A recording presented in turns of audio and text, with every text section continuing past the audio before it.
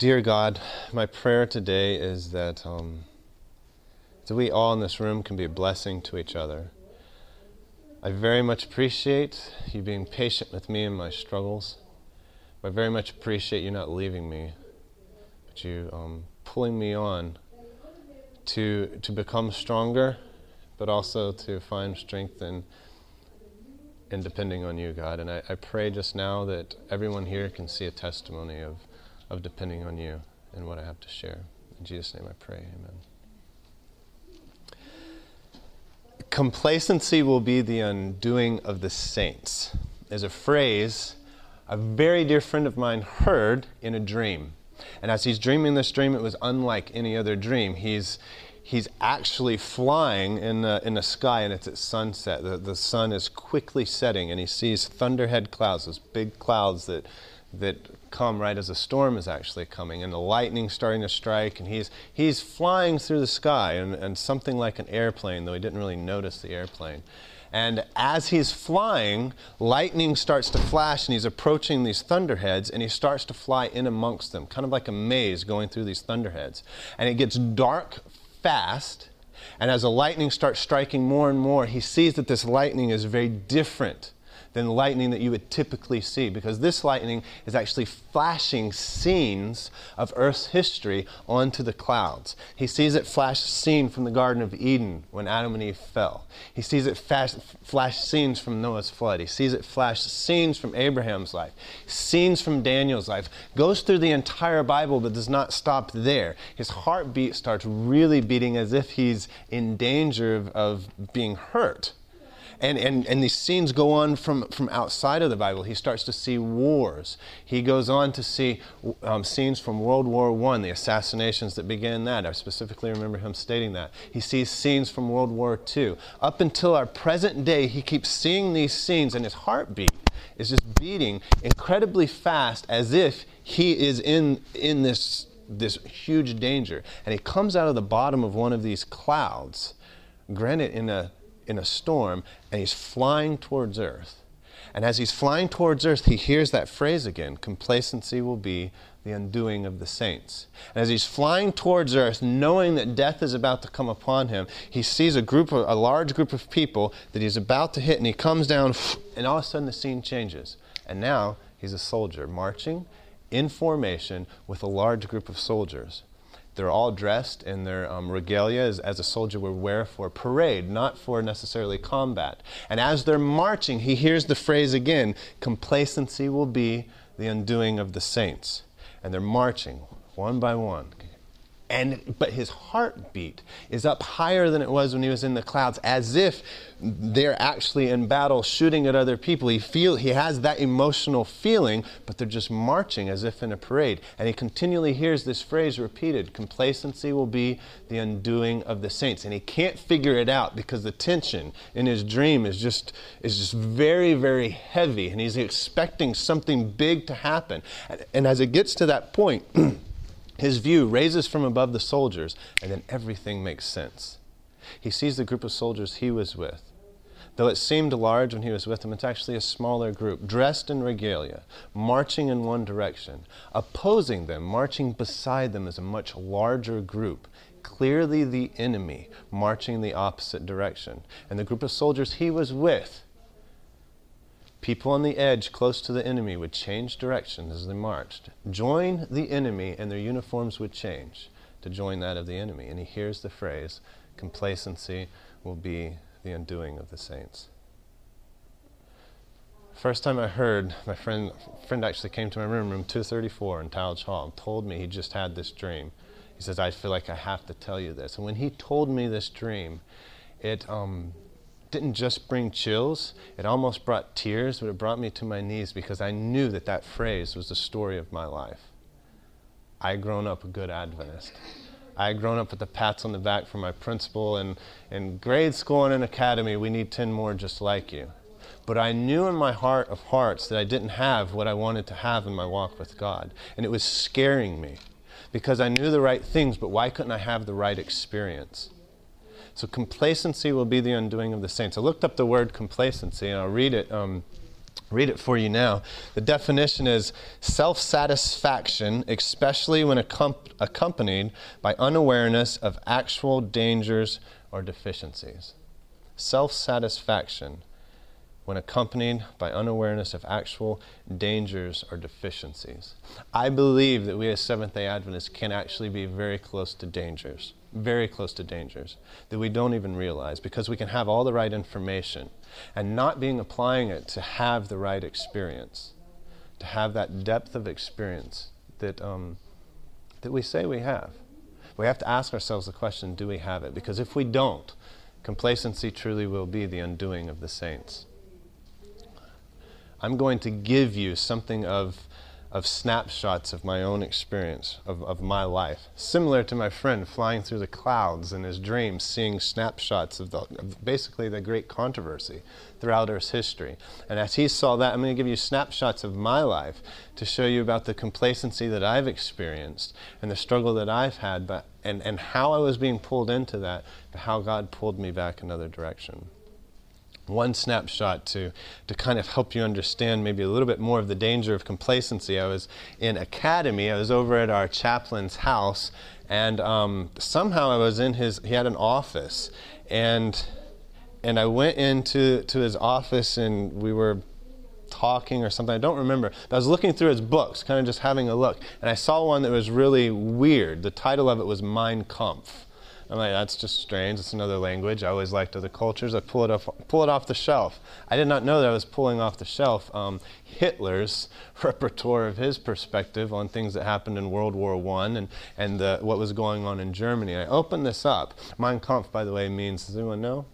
My struggle in German. So I open up this book and I start to read. I do not remember where I was at in the book. I just remember being shocked by how logical the man was, because he was saying something racist, and I do not remember who it was. He didn't like anybody pretty much except the Aryan race. Most of us in here I don't think any of us in here would really be too good on his ultimate terms, you might say.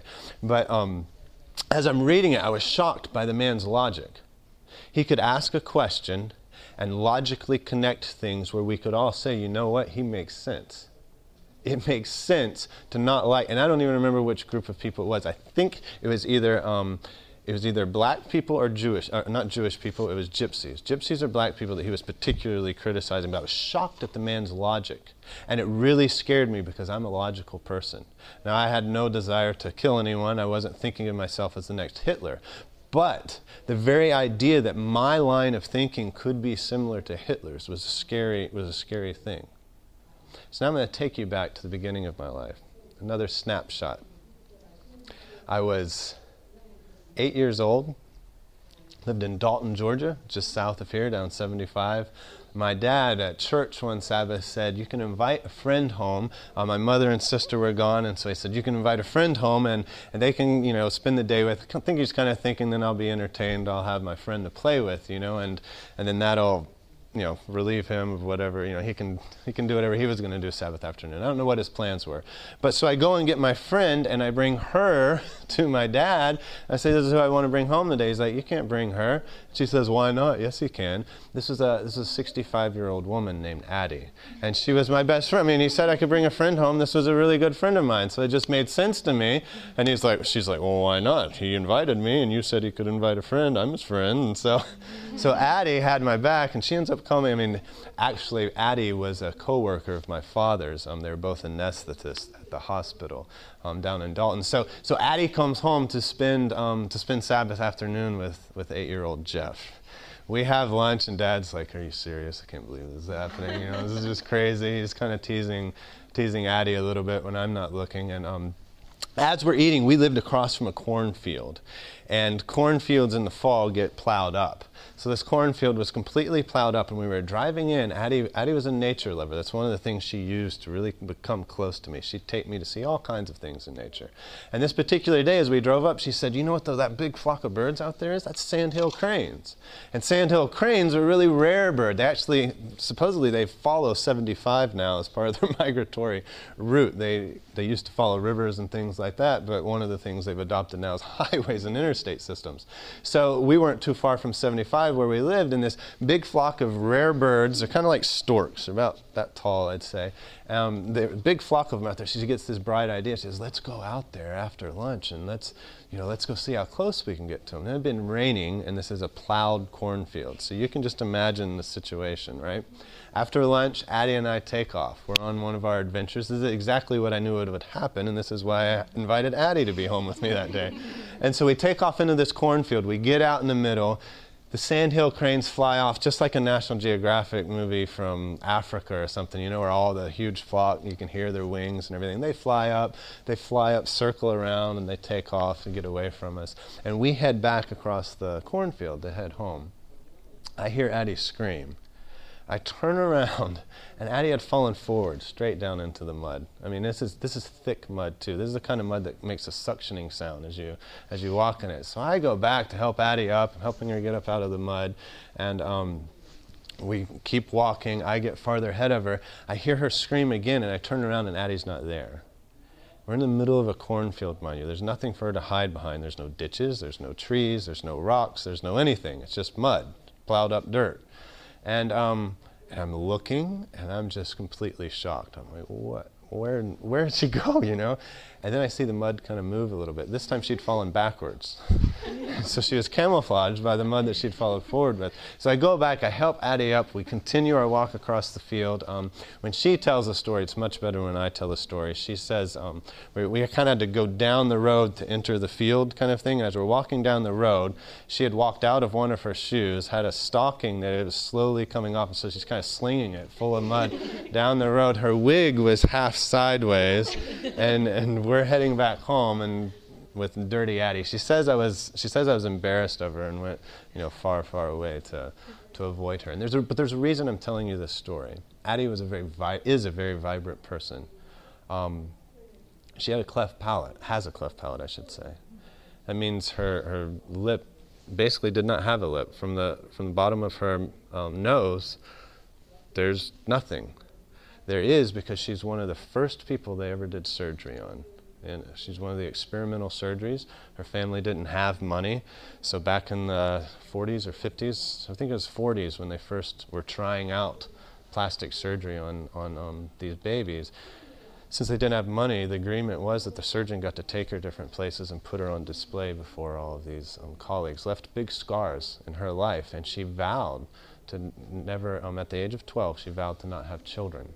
So despite this woman's amazing personality, she got many offers to marriage. I've counted them before, and it exceeded 12. And the last offer she got was only a couple of years ago. She continually would be off. People were always trying to marry her, but she would always turn them down for the risk of having children. And then later on in life, she just, it's too late, But she's someone I ask the serious questions to. I talked to her about death. I'd talk to her about marriage. Why did you not get married? I'd ask her these questions. And as a young child, this really set home deeply with me. Why did God allow such a good person to suffer outside of their control? It's not like Addie made bad decisions that brought this about. Why did my best friend have a cleft palate? Why? And that question of why became deep-seated in my heart. I was the why kid. Mom and Dad would say, apologize. I'd say, why? Especially if I didn't see why I should. I was constantly asking why. And though why can be a very valuable question, why can ultimately be very destructive. Because when we ask any question, you have to really ask yourself the question, are we looking for answers or are we not? And I was asking why as a way of expressing my frustration towards who? Towards God. Not as a way of actually seeking answers. I would have liked answers, but I was pretty ticked. I was pretty frustrated. And this, just as a little kid, though I wanted God, though I was the good kid, I started wondering, this doesn't make sense. The problem of pain. You've all probably heard some of those conversations. Fast forward, later on in grade school, there was a girl in our class, and this is a much shorter story, but another snapshot nonetheless of the same pattern. There was a girl in our class, we'll call her Sue. Very pretty girl, very socially vibrant, she was just friends with lots of people, very nice, but all of us knew that her father at least emotionally abused her, if not physically as well. And I started to feel guilty because I came from a family, middle income, our middle class family, good income. Her family suffered financially. My parents took care of me. My parents loved me. And I'm sitting there knowing that my friend, this really nice friend, is abused, possibly physically. I never knew for sure. Why? Why did I have it good, but my friend had it bad? And these questions started to bring about complacency in my life. I was getting close to something very dangerous without knowing it, even at a young age, because I was asking questions, but not finding what? Answers. Are there answers available to these things? Absolutely there are answers available for these things in the Word of God. But I wasn't finding answers. I was turning my dialogue with God into questions that were actually accusations. And I did not have a deep, dark life. I was once again the good kid that read Scripture in church and got the pats on the back. But the core of who I was saying, And my knowledge of God was increasing, but my relationship with God was pulling farther and farther, becoming more and more strained. Another snapshot of my life, moved to high school. I was a good kid, got the pats on the back. I was an RA, resident assistant, the one that was respected. I became the head RA. And at one point, my father, he believed that he knew. He went into anesthesia for the money. That's why he went. He believed he was called to ministry, which is a whole other story.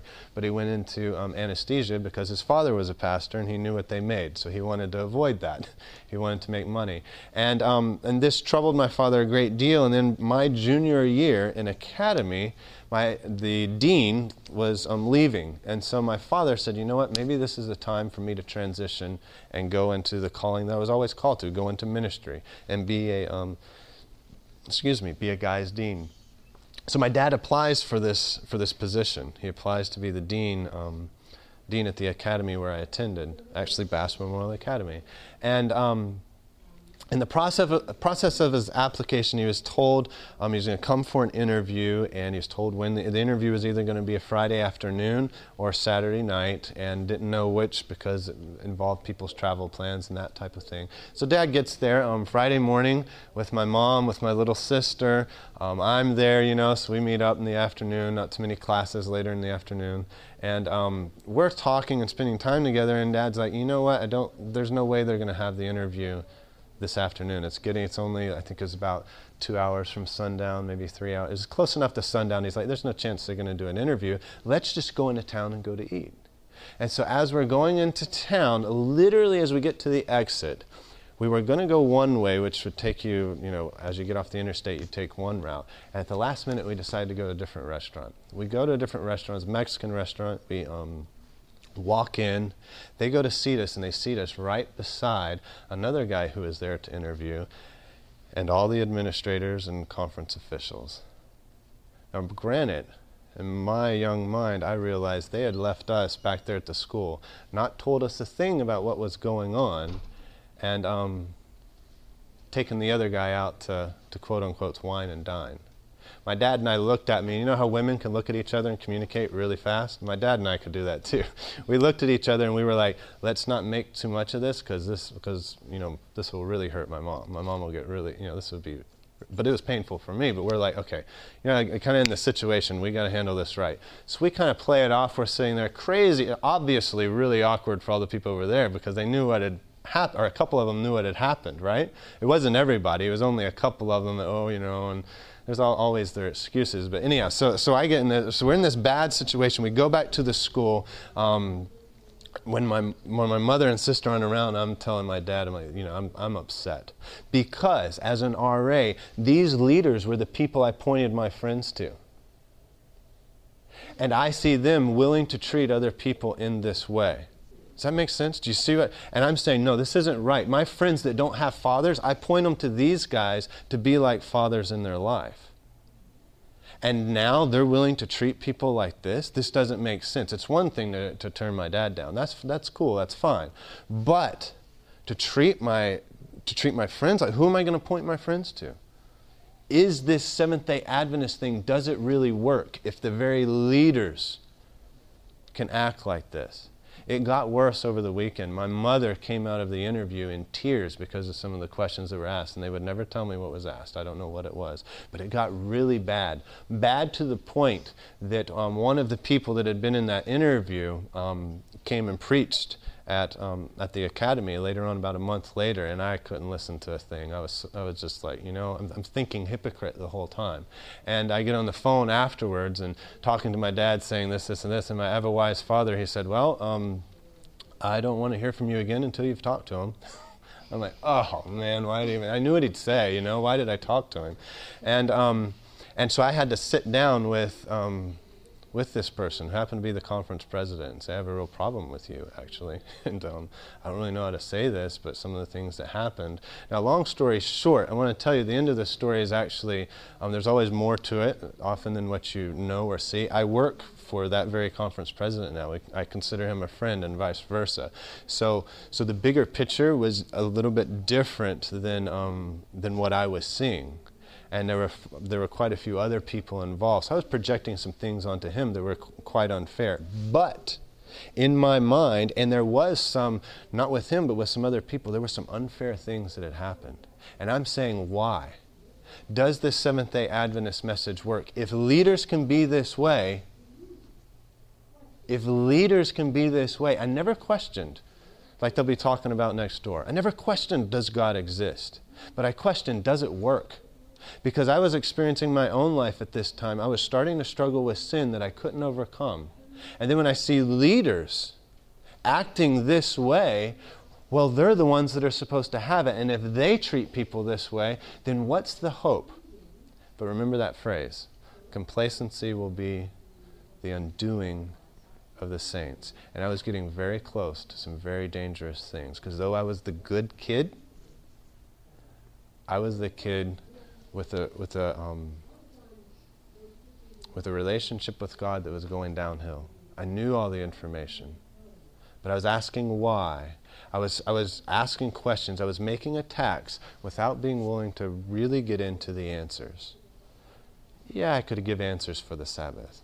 But even the Sabbath, did I understand what that had to do with the relationship with God? Because the Sabbath has everything to do with the relationship with God. Everything actually in the Seventh-day Adventist message points to greater intimacy with God. I had not discovered that, and I was living a life of asking why. And logically, I was turning my back on a lot of things that actually would have taken me to a correct understanding, to intimacy. I was starting to turn my back on the church, not purposefully, but experientially. That doesn't work.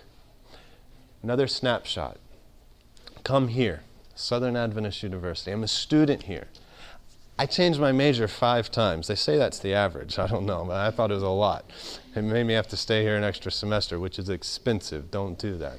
So while I'm here, I was once again the good kid, but I have that very clear feeling of I have hollowness in my experience with God, and I'm struggling with this. I want a real walk with God. I want intimacy. I want to know that if I need to know something from God, He can tell me. I want to know that the things that I struggle with, the sins that I struggle with, it's possible for me to overcome, but I wasn't overcoming.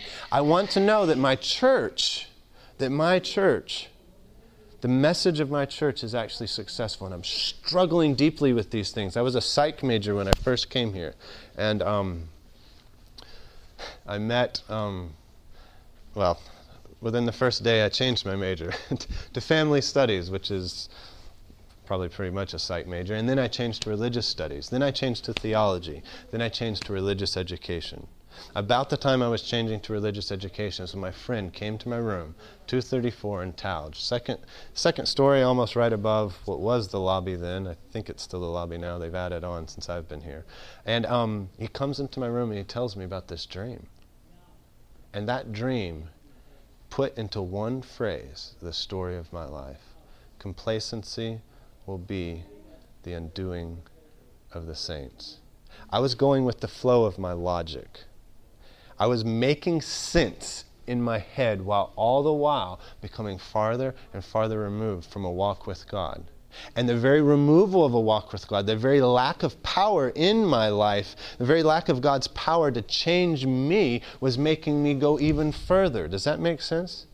And a friend comes in and says, Jeff, I've just had this dream, tells it all to me, says complacency will be the undoing of the saints, and I knew my danger. At that point, I understood this has been my story. I've been complacent.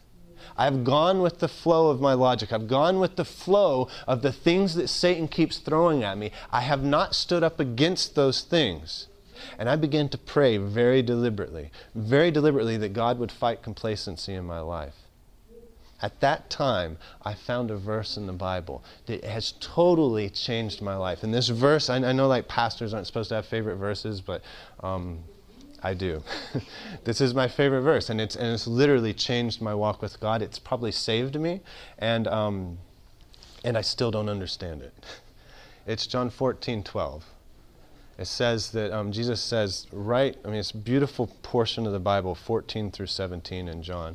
Jesus says, truly, truly, I say to you, he who believes in me will do the works that I do. And listen to this next part. And greater works than these will he do, because I am going to the Father. That made me, think about that. The God, our Savior, God wants to do greater things through you and I than he did through himself. What does that mean? Now what you'll hear a lot of people say, well, that just means, the collective body of people, then they, if there's a whole bunch of us, then by our numbers we can do greater things. Or you'll hear people say, well, we live in a time of modern media, and so we can do greater, we can spread it out there more. I don't believe that, because that's not, it doesn't say anything. Like, it says truly, truly, that's like saying, you got to listen to this one, guys. Like, this is a really important thing that Jesus is about to say. He says, he who believes in me will do the works that I do, and greater works than these will he do, because I'm going to the Father. We as Seventh-day Adventists believe that God is where? Not just in heaven. He's in the sanctuary with who? The Father. He's doing this message of atonement. He's making us one with him, bringing us to a union with God, unlike anything that Earth's history has shown outside of really the testimony of the Bibles. You find people like Job, people like Daniel who had this experience. But Jesus, he says that we, if we believe on him, will do the things that he did, and greater works than these will we do, because he is going to the Father. Now, what did he say he would do once he went to the Father? He would send who?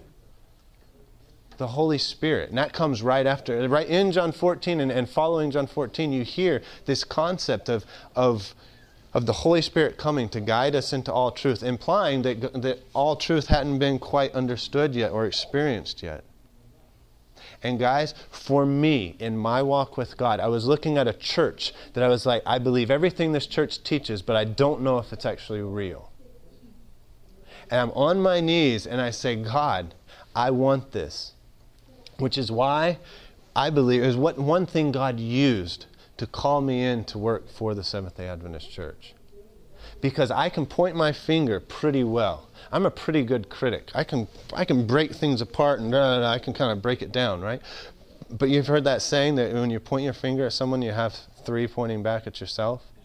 This passage does that. Because now, any problem I see in the world, if Christ can do greater things through me than he did through himself, then I have the opportunity. If I can see a problem, and God's willing to do greater things through me than he did through himself, then I can be part of the what?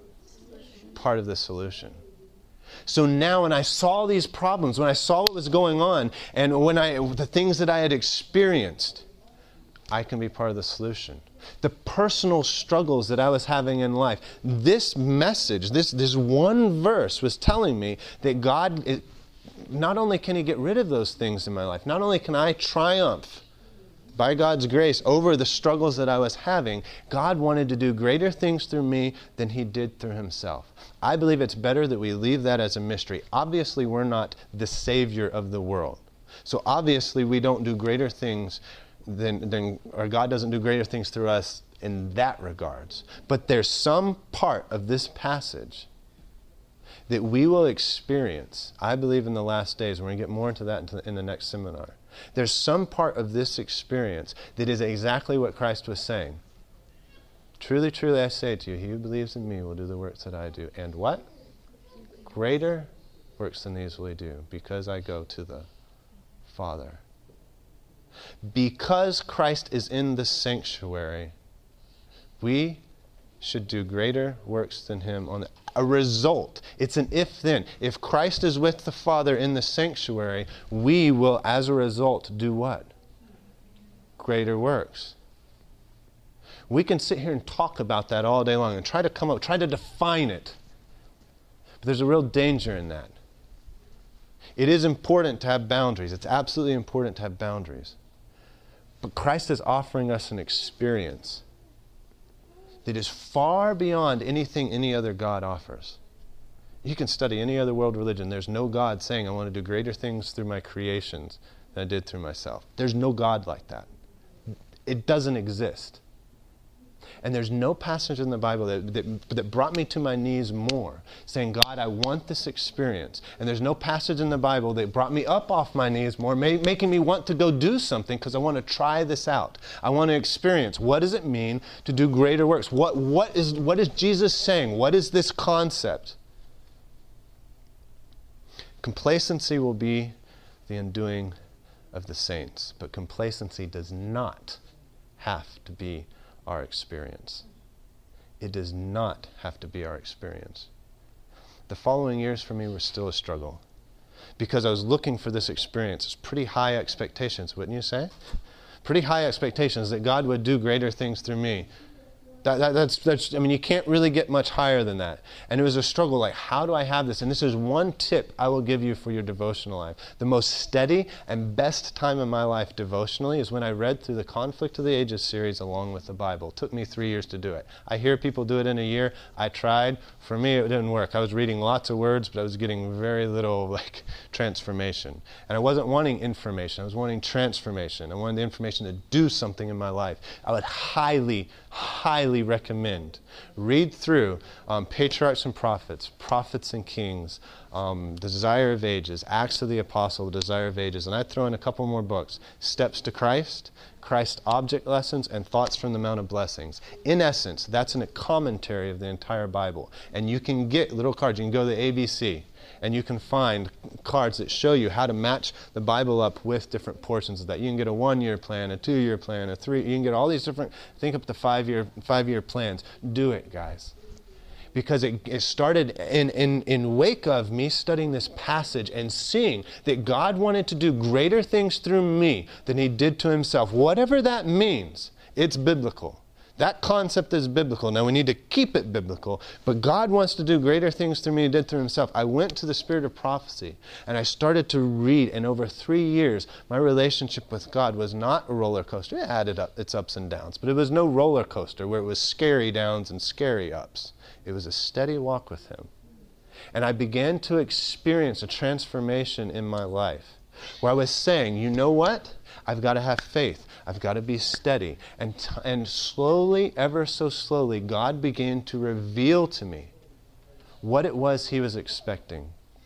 John 14, that chapter in John, begins a dialogue, more like a monologue, but partially a dialogue between Christ and his disciples. And in this incredible portion of the Scriptures, you see some absolutely amazing things happen. Jesus talks about, that's where you get the story of the vine and the branches. It's where you get the promise of the Holy Spirit. It's where you get the, if you love me, what? Keep my, you get all this stuff packed in. Because Jesus is about to die. If you know, and he knows he's about to die. And if you know you're about to die and you have friends around you, what you say is going to be important, right? It's going to be really important. And that's the stuff Jesus is saying right then. And my favorite verse comes at the beginning of that. But my favorite passage, if I'm allowed to have a favorite passage as well, comes at the end of that. It's the longest prayer of Christ in the Bible. John 17. It's been said it's the simplest in words, but the most profound in ideas. At the beginning of it, Christ prays for himself. He prays that God will glorify him. His second part of his prayer is he prays for his disciples. And he prays that they'll be kept from the evil one, that ultimately they'll have this experience, because you got to understand, he knows his disciples are going to going to flee, but he's praying for their protection from Satan and that they will continue on in the work that he started in their lives. And then a very beautiful part comes into play. It starts at verse 20, John 17, verse 20. Jesus says, "Neither pray I for these alone, but for them also which shall believe on me through their word." Through their word being the testimony of the disciples. Powerful. He goes on to say that they all may be one, as thou, Father, art in me and I in thee, that they may be one in us. He starts to pray about us being made one with him. And in the end of the prayer, there's this absolutely mysterious phrase. His dying, the biggest prayer in the Bible of Christ, right before he dies, is this important, yes or no? Yes, this is important. And his last request is for those who will believe on him through his disciples' words. That's who? Us. And his last phrase of this longest prayer right before he dies is, "I in them." He wants to be so close to us that he wants it to be described as in us. What does that mean? I discovered this, and I didn't know. I've been looking at this, I'm like, whoa. At the beginning, I have this passage that saved my experience with God. At the end, I find out that the most important thing to Christ was to have the very thing I was wanting with Christ, but not able to find. Christ wants it too. And that, in essence, is the Seventh-day Adventist message. We call it the investigative judgment, and that's accurate. But I like the phrase more atonement or at one-ment. The message of the Seventh-day Adventist Church is a message of being made at one with Christ. Everything about what we believe centers on being made one with Christ. The Sabbath is not about worshiping on the right day. That's a peripheral issue. The Sabbath is ultimately about being made one with Christ. Very obviously, it's about being made one with Christ. The state of the dead, that's not about being more right. That's about being made one with God. Everything we understand centers around being made one with God. But let me tell you guys something in the last 5 minutes here. Being made one with God is the most misused and abused concept in religion.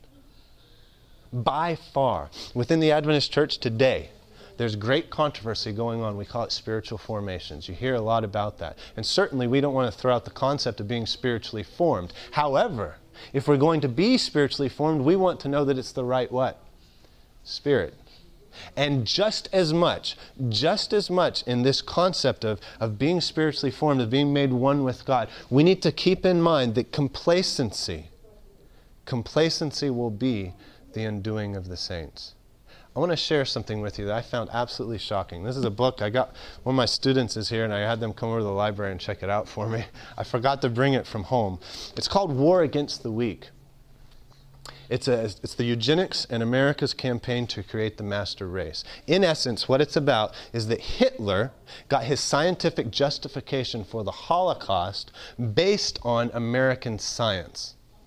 It goes out to historically point out and prove and substantiate that people in America were sterilized, and basically there was a breeding program to create the master race within America.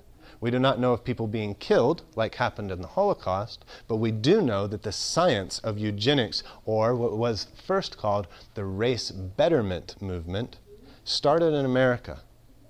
I'm going to tell you something absolutely shocking. Actually, I'm going to show you something absolutely shocking. There's a picture right here. You know the big middle of these huge books, I always have the section of pictures. I always go there first. Okay, there's this picture. And if you look at this picture, you can't really tell much about it. I'm going to read. It's the first Race Betterment Conference banquet in 1914. The American Philosophical Society. Inside the picture, there's really small print. Banquet tendered, I can't read that. I can't remember what that part says. Delegates to the National Conference on Race Betterment by Battle Creek Sanitarium, January 10, 1914. I'm going to pass this picture around. You look. There's a man standing there in a white suit. Any guesses as to who he is? John Harvey Kellogg, the premier Seventh-day Adventist physician prior to that time. Do you know what he got involved in? Pantheism. The idea of God being in us. The idea of God being in everything. If this was Christ's dying request, then it's absolutely vital that it happened, but it's absolutely vital that it be biblical. And in this time in Seventh-day Adventist history, we have great need of experience, oneness with Christ. It was Christ's dying request. It's what our message is all about. But we have great need of making sure we do not go the way of John Harvey Kellogg.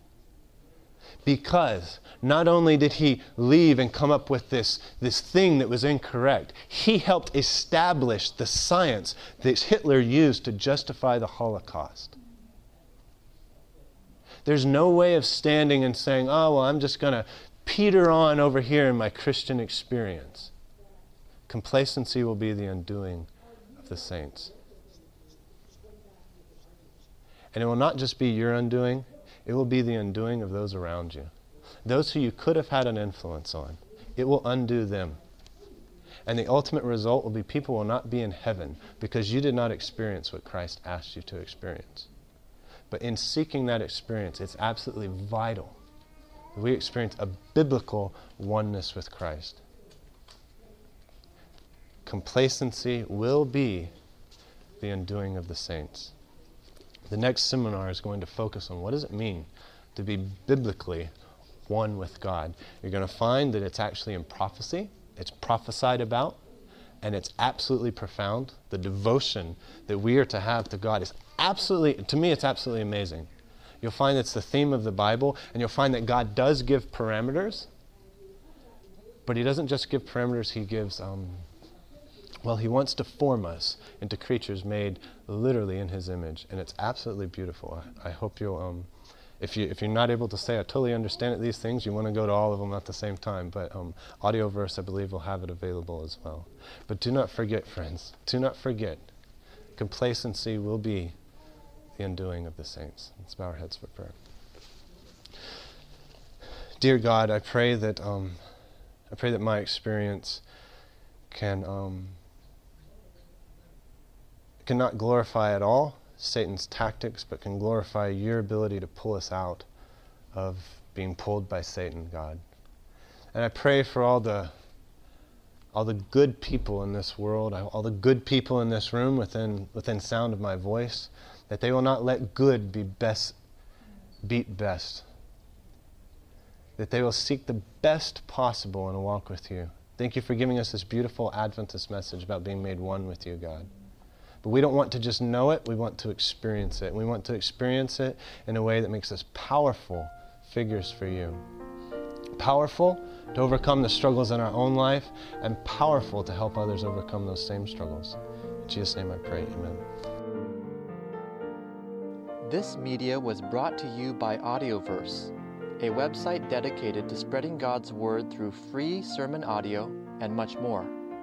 If you would like to know more about Audioverse, or if you would like to listen to more sermons, please visit www.audioverse.org.